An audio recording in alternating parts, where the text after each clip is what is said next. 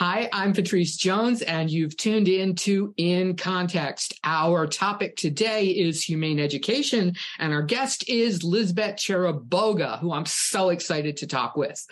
Who I have got in my mind today is a cow called Mocha, who was a calf. When he first came to the sanctuary, he came through a remarkable collective effort by people who saw on Facebook that a dairy farmer was going to give him away or put him on the beef truck the next morning, and managed collectively to get someone to drive there, to get someone to pick up the calf and to drive to Vine Sanctuary. Mocha became a very, very favorite part of our humane education program, Barnyard Buddies.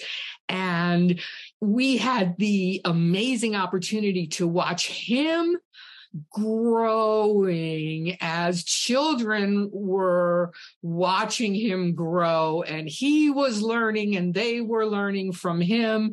And it was just a lovely, lovely experience for us. It was also a lovely experience for me the first time I met Lisbet Chiriboga. Lisbet, thank you so much for joining us today. Thank you, Patrice. It's such a pleasure to be here with you. I met you, you met me, we met each other. I think it was more than 20 years ago at an animal rights conference, and then we're in each other's orbits for a little bit of time and then weren't at all anymore.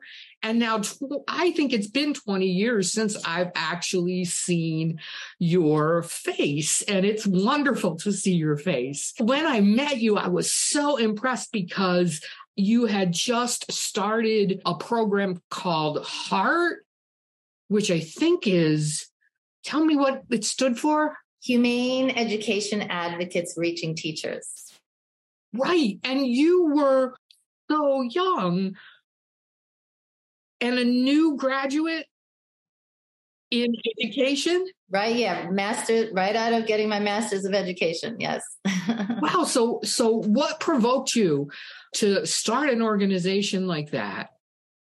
Well, when I was going through the classes to get my master's in education, I was also at the same time learning about veganism. And there was another vegan in one of my classes. So I kind of, it's really due to her. She opened my eyes. She did a presentation on humane education about fostering empathy for animals, humans, the earth, how it's all connected. And I was hooked. From then on, that was it. And I said, this is it. And I was actually offered a job right out of getting my degree in the same school I was student teaching in. And I turned it down and decided, let me try this humane education thing for a while and see how that goes. Yeah. Wow. 20 years later. Wow. But then you did go into the classroom, right? Yes. So I ran HEART for a few years. And as you know, it's difficult running a nonprofit organization, especially a fledgling one. And so for some stability, yes, I did go into the classroom. I started teaching in the South Bronx in New York City. And I did that for 12 years, loved it. I taught elementary school and always incorporated humane education, compassion for animals into the curriculum. And I just saw how the amazing impact it has on children. And so, it's been my life for the past 20 or so years. Yeah. Okay. So you created HEART, Humane Education. Along with other people. It wasn't just me. Right. Yes. And I remember when I met you, one of the things that we clicked on was sort of getting all of the connections, seeing that this was also related to the environment and social injustice, and really understanding it as a holistic problem and that required holistic solutions. And I know you built that in to HEART, which I think still exists online.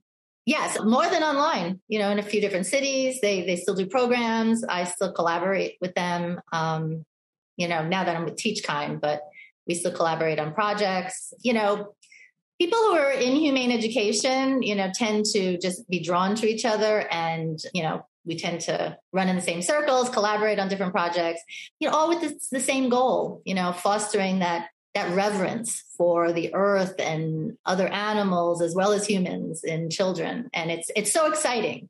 Whenever anyone sees the impact it has on children, you just instantly get so excited. It's thrilling.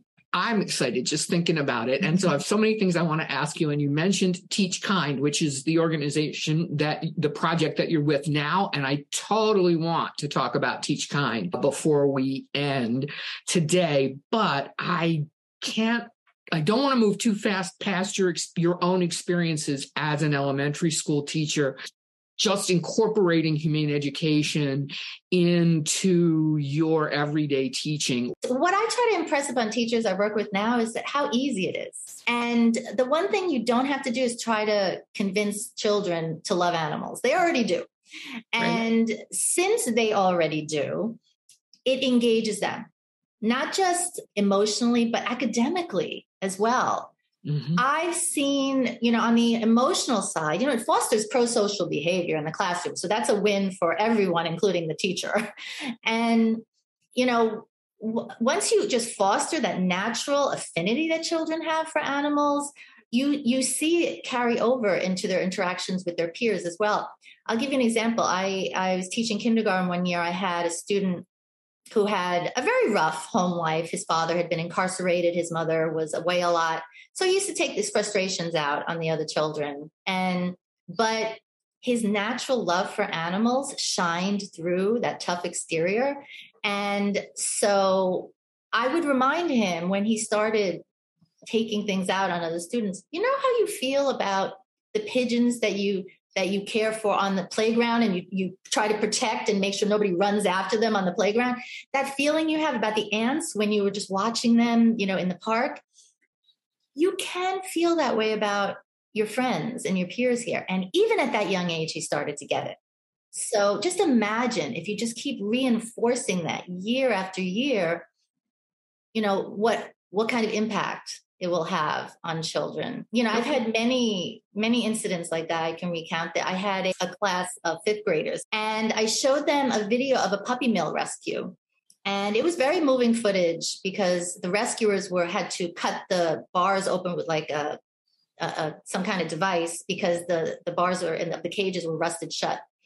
Very moving footage. And at the end, one of the boys raised his hand and to poke fun at another boy who had been crying during the video. And so I paused and I just said, well, it's okay if you cry because that just shows that you care and that you're compassionate.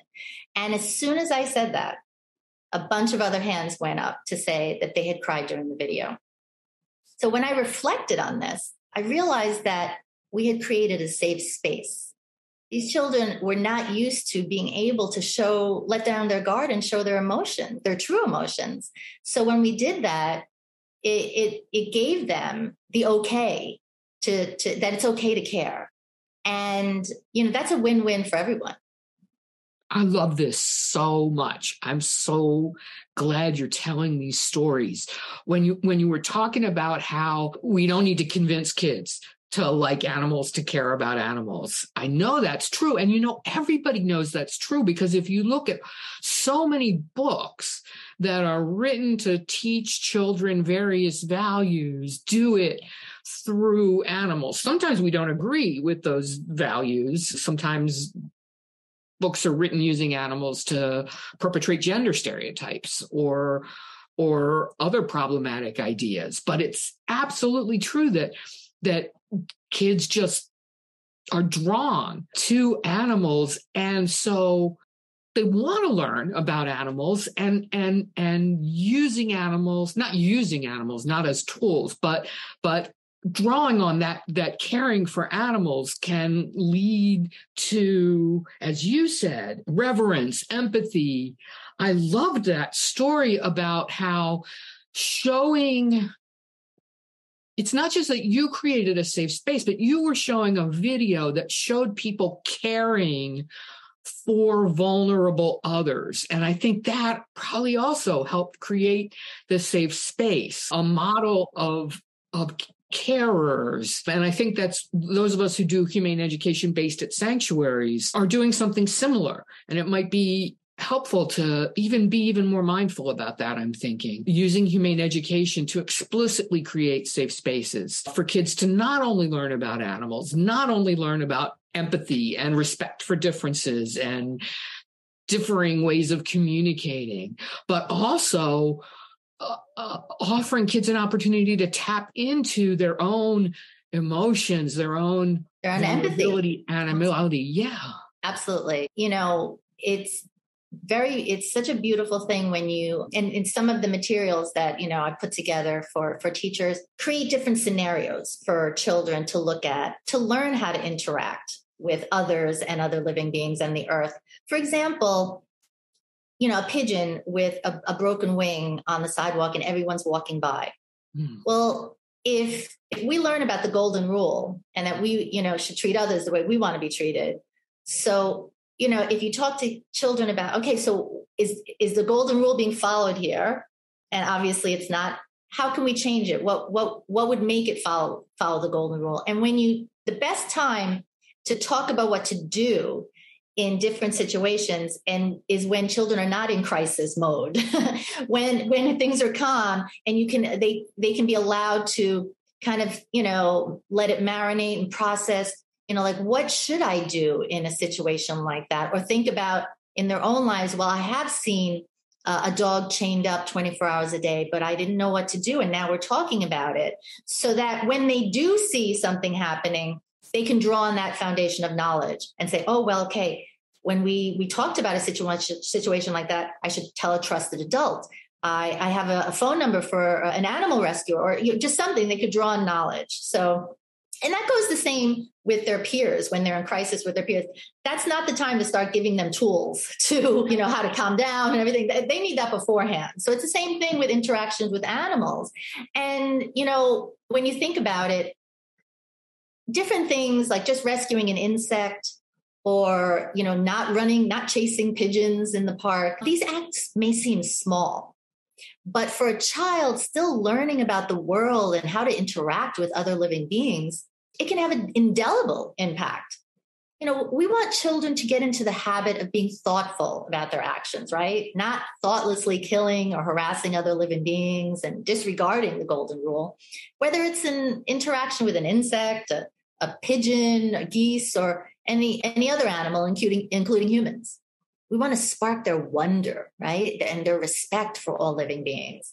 And that can start with even the ones that aren't so cute and cuddly, like insects and, snakes and lizards. I love this so much because we're in such a crisis in so many ways.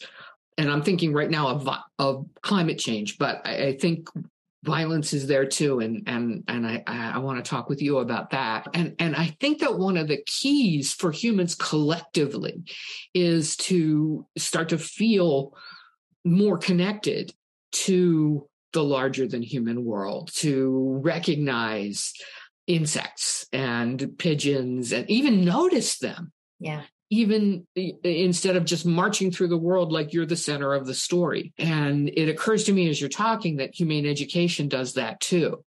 It situates children in a way where they are able to expand themselves and feel awe at the larger than human world, rather than feel like the lords of the Absolutely. When you talk about just sharing the world, just the idea of sharing the world, that say you're walking down the street and there are some birds, in a puddle, bathing, that, instead of marching right through so the birds have to fly away, maybe we'll just, give them some space and walk around to the other side. That opens up a whole world, a different world of interacting with the world for children. So that a different way of just being in the world. Yes. Wow. And they love it. And they want to do more. They can't get enough of it. And the beautiful thing, Patrice, is that all this caring in children, can also translate to academics. And that's what I talk to schools about now too. I've seen reluctant readers below grade level, hated reading, never wanted to pick up a book, find out about the plight of animals in some way, that, some dogs are chained up 24/7, or that elephants might be extinct in their lifetime if, society continues to, kill them by, poaching. They find out about this, and then they can't get their hands on enough books about animals to learn more. And what happens is they start reading and wanting to read. That's their motivate. That's their authentic reason. And teachers know that if a child doesn't read, doesn't practice reading, they're not going to develop the literacy skills they need to read more, and they will just fall more and more behind. So that's why I try to impress upon educators that this is the lowest hanging fruit, and, we also had a study done not too long ago with some Teach Kind materials, our rescue stories. And I've always loved rescue stories. That's even back when I was in the classroom, every day we started our morning meeting in the morning, and I would always tell them about a rescue story, either my own, because I used to rescue animals everywhere and involve children in the rescues, or just some rescue I heard, just so they could hear that, what we talked about, that model of caring, that you can stand up and do something, so that they would hear that constantly about rescues. And so at Teach Kind, we created a whole slew of rescue story texts for students to read, along with comprehension questions for all grades from kindergarten to 12th grade. And a teacher in New Jersey did a study with 200 middle schoolers using our rescue stories. And the study found that the student, so now she had a control group and an experimental group. Now, the control group read stories that were high interest to students, like about bubbles and things that kids are interested in. But the experimental group read stories about compassion for animals. And the study found clearly that there was the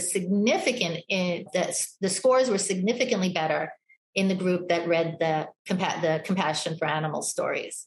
So when we bring this to schools to talk about, it's not only important to, foster, and build character and foster empathy for animals, but you know what? It helps you with academics too. And sadly, that's what schools are held accountable for. So that tends to be one of the things that will get their attention. Wow. That's the first study ever that I know of. That's just amazing. And I want to just shout out. So you've been mentioning Teach Kind, which is a project of PETA and where you work now. And I want to make sure that people know that you can just go to teachkind.org. Yep. To learn about all these things, to access these resources, to get in touch with Lisbet if you wanted to. And I'll make sure I say that again before the end of the show. But I just wanted to shout out that website in case anybody was getting curious about where to find these wonderful rescue stories. I know you've taught all these different grades, and we do humane education at all the different grades. But you mentioned to me before we started taping 5th grade, and now I'm so curious as to know why 5th grade is a key. Yes. So what we found is that at Teach Kind, at PETA, there's also PETA Kids. The past couple of years I've been there, I've observed that, we've been giving awards, and we love to give awards to teachers and children doing wonderful things for animals. And there seems to be a pattern of children who are about the 5th grade age level stepping up, finding out about something that's going on, some kind of plight of animals, and doing something about it. Whether it's going and reading to animals at the shelter, or making bow ties for dogs so that they could take pictures of them at the shelter to help them get adopted, starting businesses, vegan businesses, all sorts of things. So, and then when I thought about it, I realized, it's not that surprising, because children at that age they're still kind of on the kids side, but yet they are able to learn and more about more abstract ideas, and also take action. So that was my idea with starting. I've been organizing Meet the Author events at schools throughout New York City. There is someone in New York, he goes by the Vigilante Vegan, and he wrote a children's book. based on his experiences of his life growing up in Brooklyn and learning about how animals are being exploited and used. And so I've been and then how he becomes vegan and an animal rights activist. So that's the story of the protagonist in the book. And so what we've been doing is we send the book. We organize an event at a school for fifth graders. We send a copy of the book, a free copy, to all the fifth graders and the teachers. We provide them with academic lessons about the book, talking about characters, setting, plot, theme, because we understand that there's expectations in a school for, academic learning. So it's all got to be, integrated together. And then we, as the culminating event, his name is Stuart Mitchell. We have him visit the school. And by the time he gets there and the kids have read his book, he's welcomed like a rock star. I tell you. So he walks in, the kids are screaming, and then he does a presentation for them about his life story, and the book, what it's like to be an author and all the activism he does. And what it's like to be vegan and what that means and how children can help animals. And then we provide free vegan chicken sandwiches for all the teachers and students who participated, because in the story, there's something about chickens. So we provide vegan chicken sandwiches and the schools love it.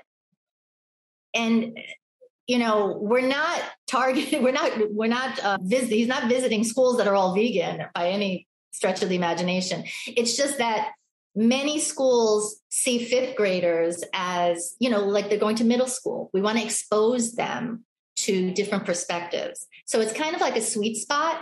And we've gotten glowing recommendation letters from principals about the program. And they understand that he's going in and talking about being vegan. There's nothing wrong with that. It's just showing a different perspective, because if kids don't even know that this is something normal that you can do and not eat animals and that it's okay, then we're not doing them, we're doing them an injustice, because we're keeping information from them. Let's let them make their own choices, but they have to have the information first. If anyone's listening and would like to have this kind of program in their local school, you don't have to be a parent or a teacher in a school to contact me, and we'll see if we can, reach out to the school and set something up. We're looking to possibly do it virtual as well, although this has all been in person. So it's very exciting. I love that so much. And I love it that you mentioned that there are things that you can do. I was going to ask you about that later, but let's just jump in right now.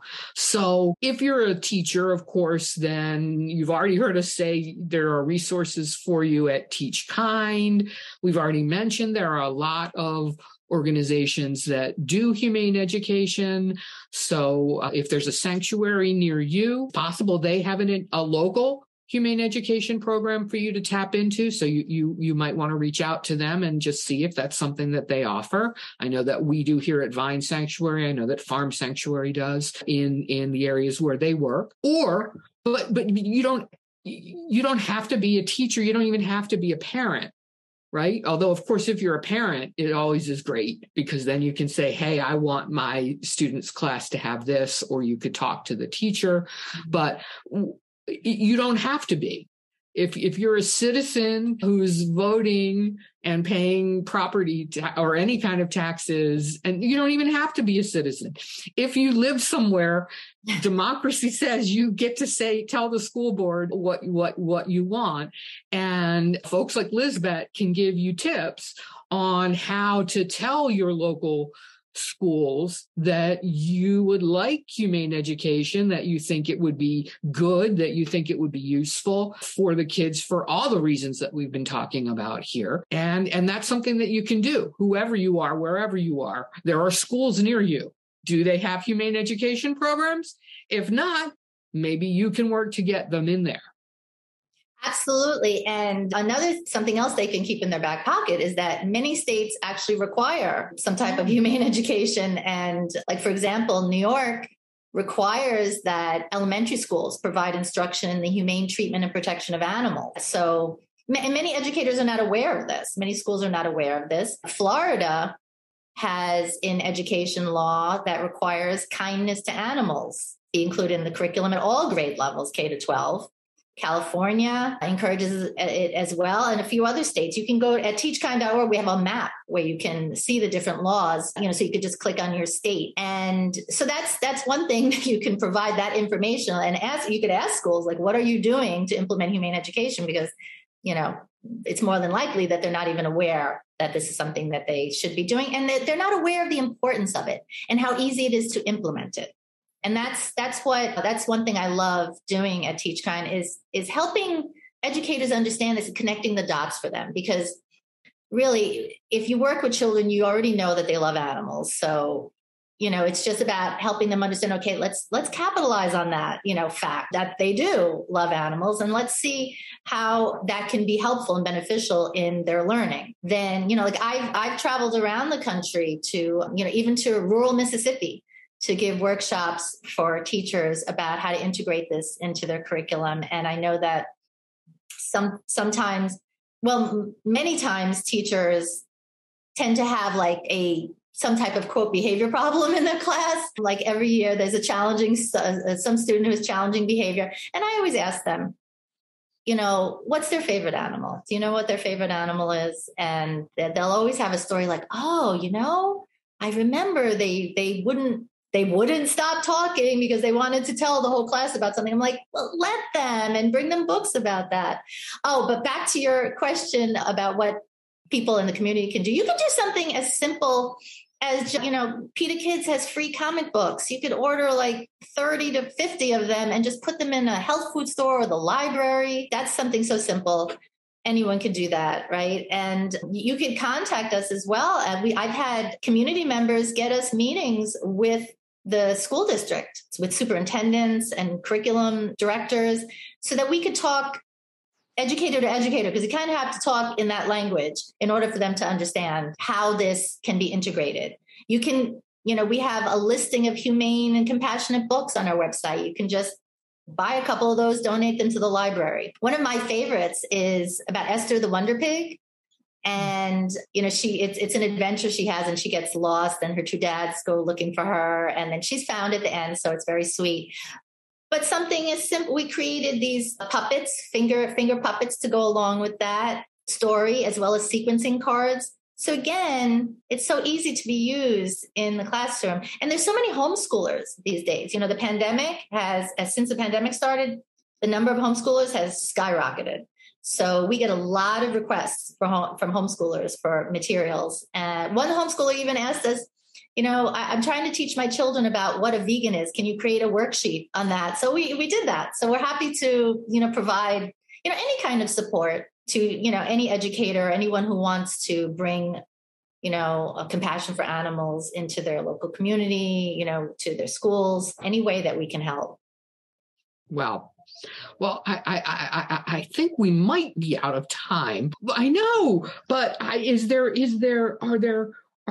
there's so many things that have come up here, from humane education as a safe space, humane education as a way to solve behavior problems, humane education as a spark for engagement with academic materials and a motivation to want to read. And the idea of fifth grade as this turning point where kids often will really not just be interested, but actually want to go out and do something about a problem. This has all been just fascinating to me. So I just want to remind our audience that I'm talking to Lisbet Chiriboga, who works with teachkind.org, which is how you can reach her and also see fabulous materials that you could maybe use if you're a teacher, or you could recommend a teacher use if you're a parent or a community member. And Lisbet is also a former elementary school teacher, the co-founder of HEART, Humane Education Resources for Teachers, which is also something that you can Google and find online. Lisbet, any other stories you want to share with us before we close out this fabulous conversation? Oh my goodness. I have so many. That's the problem. Well, you ask students, what's your favorite animal, right? Uh-huh. Okay. So first, what's your favorite animal?